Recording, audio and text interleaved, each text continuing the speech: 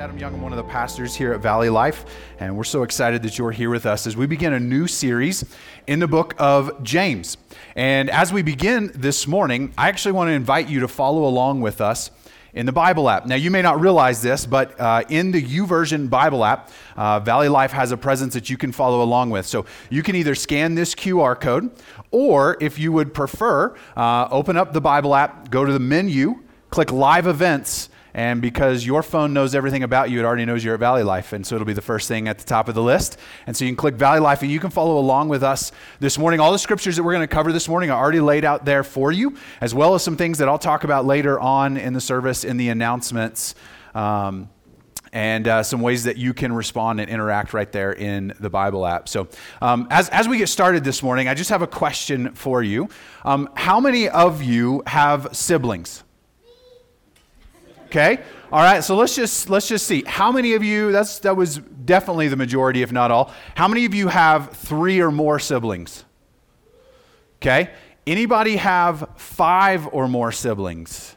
Okay. So we're dwindling down just a little bit. Now, I don't know if you ever thought about this or if you knew this, but Jesus had at least 6 siblings that we know about. He had at least 4 brothers and 2 sisters that we know about. And we actually read about some of them in Matthew chapter 13, starting in verse 53. And it says, "And when Jesus had finished these parables, he went away from there. And coming to his hometown, he taught them in their synagogue so that they were astonished and said, 'Where did this man get this wisdom and these mighty works? Is this not the carpenter's son? Is not his mother called Mary? Are not his brothers James and Joseph and Simon and Judas? And are not all of his sisters with us? Where then did this man get all of these things?'" And so what we know is that Mary, as a virgin, conceived and gave birth to Jesus. But she was engaged to a man named Joseph, and after giving birth to Jesus, they went on to have a very normal, regular marriage that produced normally conceived children. And so Jesus had at least 4 brothers and 2 sisters. Now, I want you to stop and think about this for just a minute. What do you think it was like to live with Jesus as your older brother? What kind of shadow did Jesus cast over all his other siblings? Like, how often did Mary look at all these boys and girls and be like, your brother Jesus never did that. Why can't you be more like Jesus? Do you think their teachers in school said that kind of stuff? Like, oh, well, Jesus never did that, right? Can you imagine how rough that would be to grow up with Jesus as your older brother? And think about what it was like in the marriage between Mary and Joseph. Okay, so married people with kids, you're gonna relate to this. Okay, when your kids do something that annoys you, or they say something inappropriate, you look at your spouse because you know where it came from, right? You know exactly where they got that bad habit or that word they shouldn't have said or that attitude or response. You know where it comes from. It comes from one of you, and usually all of your children share a little bit of you, some of the good and some of the bad. Now think about this, okay? Joseph didn't have any hand in creating Jesus. So when one of these boys was acting a fool, do you think Mary ever looked at Joseph and was like, "You see Jesus? That one's all me. You see these? That's you." Now, you know that happened. You know Mary looked at Joseph like, poor Joseph. Like, what is he supposed to do? Like, well, yeah, I guess so. I guess all of their faults are mine, right? And so just this idea of raising baby Jesus and then these brothers and sisters having to live in that kind of shadow. We don't know a lot about Jesus's early life. We know about when the angels showed up to announce his birth. We know about his birth. And then really most of the story picks up when Jesus is about 30 years old when he begins his public ministry. With one exception in Luke chapter 2, do we have any stories about Jesus' childhood? And in Luke chapter 2, Jesus is about 12 years old, and Mary and Joseph, they go to Jerusalem, and then they're heading out, and all of a sudden they realized Jesus is lost. I don't know. Are you allowed to say that? Maybe we should say his parents were lost. Either way. So they don't know where Jesus is, and they go frantically looking, and they finally find him in the temple, sitting with religious leaders and scholars, debating theology, and everyone is amazed at his insight and wisdom. That's the shadow that these brothers and sisters grow up in. Wonder boy, genius, prodigy Jesus cast a big shadow. And as you can imagine, it didn't go over very well with his brothers.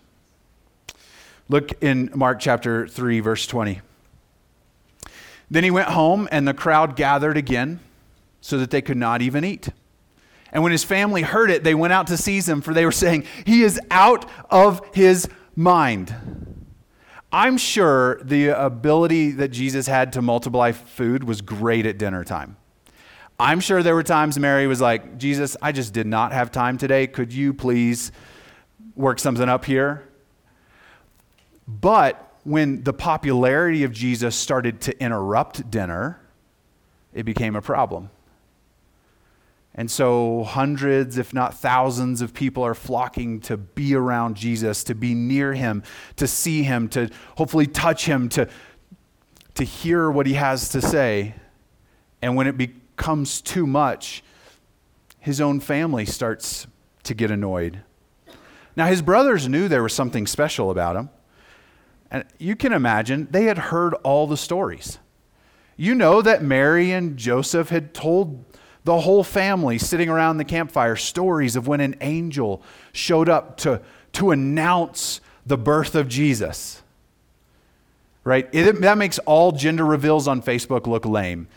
Jesus had an angel from heaven show up to do his, to announce his birth and to talk about the miraculous ways in which God was at work through the whole process. So his brothers had heard all the stories, and they had had a front row seat to Jesus doing some incredible things. Look in John chapter 7, starting in verse 3. So his brothers said to him, "Leave here and go to Judea, that your disciples also may see the works you are doing. For no one works in secret if he seeks to be known openly. If you do these things, show yourself to the world." Look, his brothers were impressed by what he could do. Matter of fact, they actually tell him here, "Listen, why are you still doing these things in our small hometown? If you really want people to see you, if you really want people to know you and know what you're about and know the kinds of things you can do, why are you still in this small town? Go to the big city. Go to Jerusalem so that everybody can see what you're doing." Now, why would his brothers tell him to do that? Not for the reason you would think. Look at what it says next in verse 5. For not even his brothers believed in him. His brothers knew all about him. They knew what he was capable of. They knew what he had done in the past. But knowing about Jesus and actually knowing who he really is, not the same thing. Knowing about Jesus, knowing what he's capable of, knowing even about what he's done in the past is not the same as actually knowing him. So today we're starting a series in a book of the New Testament called James. Probably, we call it a book, but it's really probably better just to call it a letter.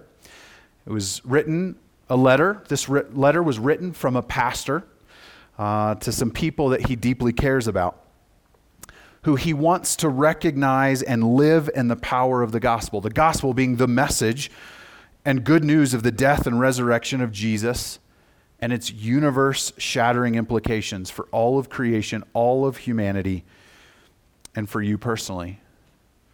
But what makes this letter particularly interesting, this book or letter of James, is that it was written by a guy named, yeah, good job. Really confusing on that one. What makes it really interesting is that James is the half-brother of Jesus. We read his name when we read in Matthew 13, that he was one of the brothers of Jesus. And here is how he opens up his letter. James, a servant of God and of the Lord Jesus Christ. Now hold up for just a minute. Now, for those of us accustomed to church and the Bible, this seems pretty normal. This is just how you open up a letter, especially if you're a pastor writing to a group of Christians. Like, you would say something religious like this to start your letter. Think about it for a minute. What in the world would make the brother of Jesus, who did not believe in him, call himself a servant and to call his brother Lord? What happened? What made James go from disbelief to seeing his own brother as his Lord? What would make that happen? We get a glimpse of it in 1 Corinthians 15, starting in verse 3. For I delivered to you as of first importance what I also received, that Christ died for our sins in accordance with the Scriptures, that he was buried, that he was raised on the third day in accordance with the Scriptures, and that he appeared to Cephas, that's another name for Peter, then to the 12. And then he appeared to more than 500 brothers at one time, most of whom are still alive, though some have fallen asleep. And then he appeared to James. Now, there is and always has been a lot of talk and discussion and debate about the resurrection of Jesus and its historical reliability and viability. There are incredible resources out there of men and women who've devoted their lives to taking the science of historical reliability and applying that criteria, the criteria that we'd use for any other event or person or claim from history, to test its reliability and validity. And there have been a lot of scholars who've done this to the resurrection of Jesus. Some of them are incredible works, hard to read if you haven't been trained in the science of historical reliability, but just incredible works to validate the historical reliability and viability of the physical bodily resurrection of Jesus. However, I don't know that you can probably come up with any better evidence for the resurrection of Jesus than the life of James. What would make a man believe his brother to be the Son of God? What would make a man believe that Jesus not only pre-existed you, I mean, that's easy if he's your older brother, but pre-existed your parents? What would make you believe that your brother was worthy of all of your life's devotion and worship? What would it take for you to believe that? Most of you raised your hand that you had at least one sibling. I have 3. So family of 6, there were 4 kids. I'm number 3 of 4. So I have an older sister, an older brother, then me, and then a younger brother. Somewhat similar to this situation, my 2 older siblings are actually my half siblings. Do you know what would have happened in my family if one of us boys came home from school one day and told the others, hey, I'm the Son of God, and you should get on your knees and worship me? Probably the same thing that would happen in your family. That boy would have gotten punched in the mouth. what would make you believe that your brother was the Son of God, the creator of the universe? When James saw his brother resurrected from the dead, it changed everything about his life. His whole world was flipped upside down.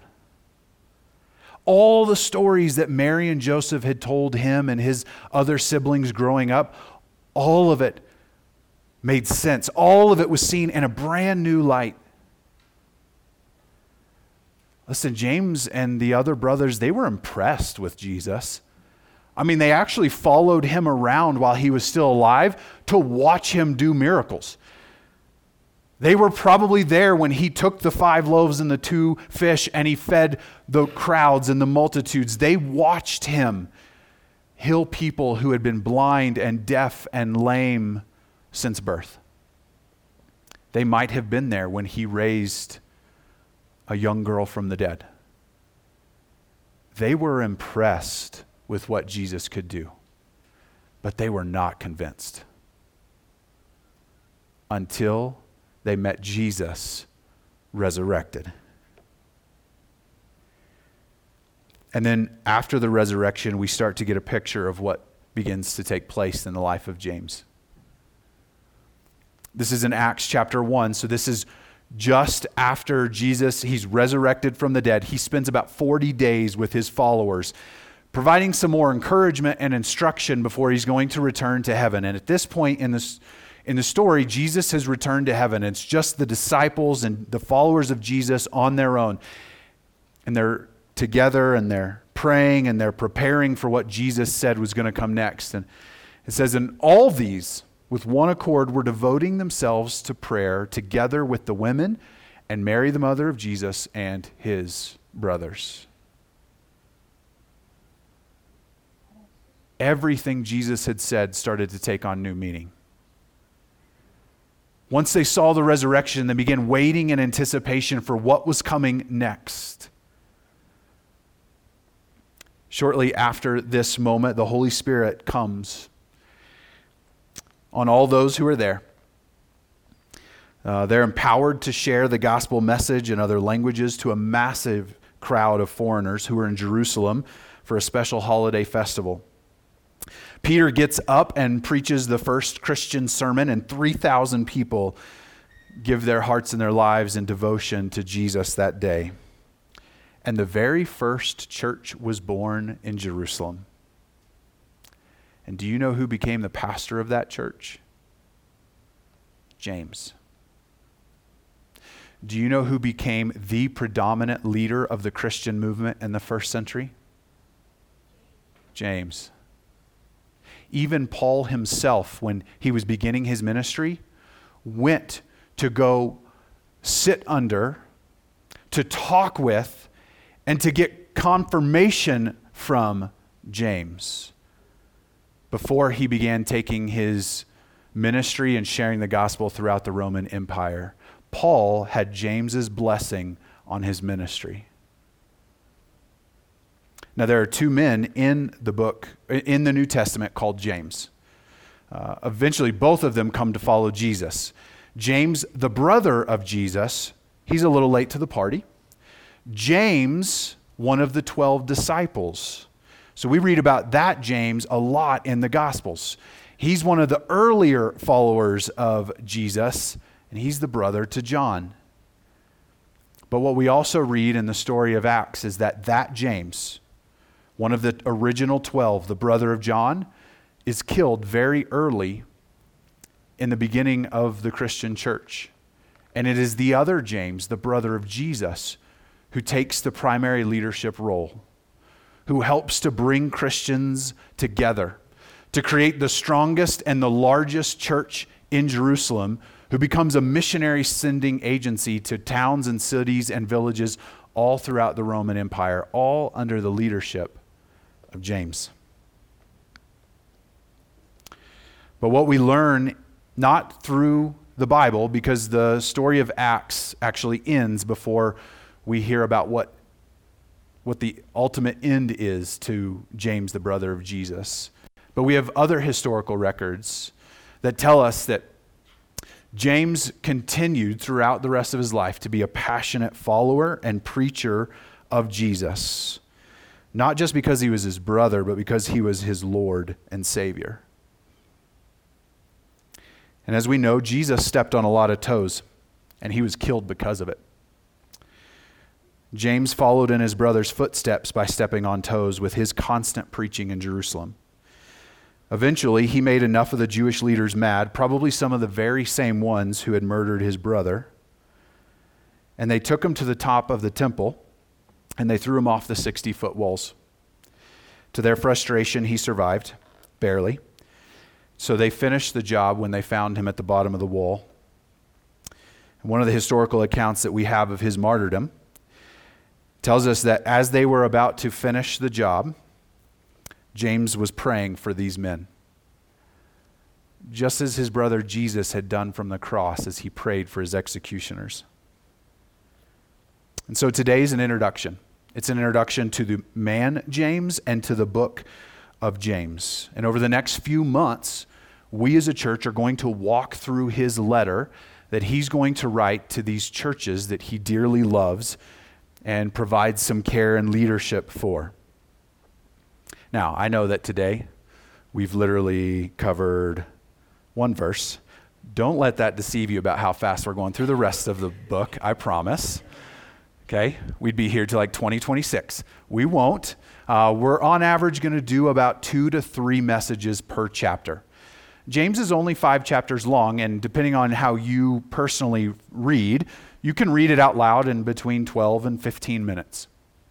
Here's what I challenge you to do. As we as a church are going through the book of James, my challenge to you is to read it along with us. There's a lot of ways you could do it. I mean, it takes 12 to 15 minutes to read. You could literally read it every day while we're doing this study. And imagine how firm of a grasp you'd have on the book and its message if you read it every day. Or you could break it up. You could read 1 chapter a day, and even if you miss a day or 2 a week, it happens to us all. You could still read the whole thing once a week as we progress through. Or maybe you want to go slower and it would be more comfortable for you. And you want to read just a couple verses at a time to really just stop and think and reflect on it. Whatever's a comfortable pace for you, I'd challenge you, read the book of James along with us as we walk through it together. And as you're going, find some verses that stick out to you and memorize them. Just stop, and when the Lord really uses one of those verses to tug on your heart in an encouraging or a challenging way, take a minute to just work on memorizing it. Something that you can have for your journey and your walk in the future.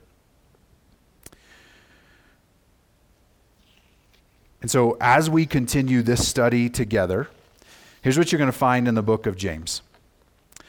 James is passionate about people seeing the significance of the gospel and how it totally transforms lives. And you can imagine why.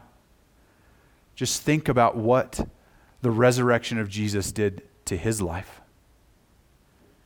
He wants you to know how significant the resurrection is and how it should change everything about you. Here's what you'll also come to find as you read James. James expects us to be all in. He does not have much patience for people who say they follow Jesus with their words, but their actions don't back it up. And think about the perspective he's coming from. The resurrection radically changed his life, and he would say to us, if you believe in the resurrection, how does it not change everything about you? If you really do believe it, it should transform you from the inside out. No part of your life should be unaffected by the resurrection. And James struggles with people who say one thing about what they believe, but their actions don't reveal it. And unlike Paul, who we're accustomed to reading, Paul goes to great lengths and spends a lot of time in his letters to explain the gospel and to break it apart to show you what it means. James, on the other hand, already assumes that you know the gospel, and he's going to show you what your life should look like if you really do believe it. So there's one last little part to verse 1. James, a servant of God and of the Lord Jesus Christ, to the 12 tribes in the dispersion, greetings. So let me kind of explain this. So right after this new church is birthed in Acts, very early on, the Christians faced some pretty severe persecution from the same people who executed Jesus in Jerusalem. And what we read in Acts is a man named Stephen who becomes the first Christian martyr. Because of his boldness for proclaiming the truth and the message about Jesus and his resurrection, because he steps on some toes, he is murdered for his preaching. And what Acts tells us is that when that happens, Christians scatter. Now, they don't actually run out of fear, but what we're actually told is that they go back to their original homeland, preaching about Jesus on the way. So if you remember, when the Holy Spirit falls at the beginning of Acts, there are thousands of foreigners in Jerusalem for a holiday festival. And once they hear the message of Jesus, they kind of stick around for a little while until Stephen gets murdered, and they're like, probably time to go home. And they do, but not out of fear, because they keep preaching about Jesus. And we see the gospel and the growth of the church begin in that moment. And so what James is doing is James is writing a letter as the pastor of the church in Jerusalem to Christians throughout these new towns and villages where new little churches are popping up. Still early in the life of Christianity, because by all the evidence we have, James is the very first New Testament document written. The letter of James was written before even the Gospels were written. It's the first written document we have.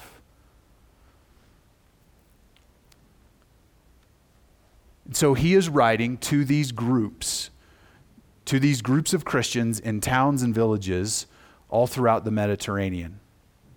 And what he's doing is he's drawing on Old Testament Jewish language about the dispersion and the 12 tribes of Israel. So he's taken some traditional language to describe what he's doing. He's writing a letter of encouragement and challenge to Christians who have been spread throughout these towns and villages. And although James was not writing to you, because you weren't alive in the 40s of the first century, as God's inspired word, though it wasn't written to you, in many ways it was written for you. And as we take this journey together through the book of James, we're going to discover how the gospel impacts our lives, every part of our lives. And so wherever you find yourself today, maybe like James before the resurrection, Jesus seems like an interesting guy. Sounds like he can do some cool stuff. I'm impressed, but I'm not convinced. Or maybe you sit here today as someone who has experienced the resurrected Jesus in your life, who's transformed everything about you. This letter is for you. Let's pray. Lord, thank you for the word that you've provided to us through the letter of James. Jesus, I just thank you for your patience. The patience that you had for your brother. That even though he didn't believe in you, even though he was annoyed with you, even though that he said to other people that he thought you were out of your mind, that you had patience. And that after your resurrection, you made a special point to appear to him. Jesus, thank you for having patience with us. Because sometimes it takes our heart a little longer to catch up to our mind. Sometimes it takes our actions a while to catch up to our hearts. So thank you for being patient with us. I'm going to ask you to keep your eyes closed for just a moment as we enter into a time of response. It's a time to respond to who Jesus is and how he has revealed himself. It's a time to respond to the truth of the gospel. And right now the question is, what will you do about the resurrection? Will the resurrection of Jesus be enough for you to go all in? Will you give everything to him because he gave it all for you on the cross? And as you think and ponder that, we're going to enter into a time of singing. And if you need to just stay in your seat, take some time to think and to pray, then this is our open invitation for you to do that. If you'd like to stand and sing and lift your hands in celebration and worship of the resurrection, then you do that. In the back of the room is our communion table, where we can take the bread and the cup to commemorate the sacrifice that Jesus made for us. When his body was broken, much like the bread that we eat, when his blood was poured out, much like the cup that we drink, and we celebrate what he has done for us. So however's most appropriate for you in this moment, will you respond? Lord, thank you. Would you be honored by the way in which we respond to you this morning? Would you move in our hearts as we respond to the truth of the resurrection and its all life-transforming power? Thank you for your grace.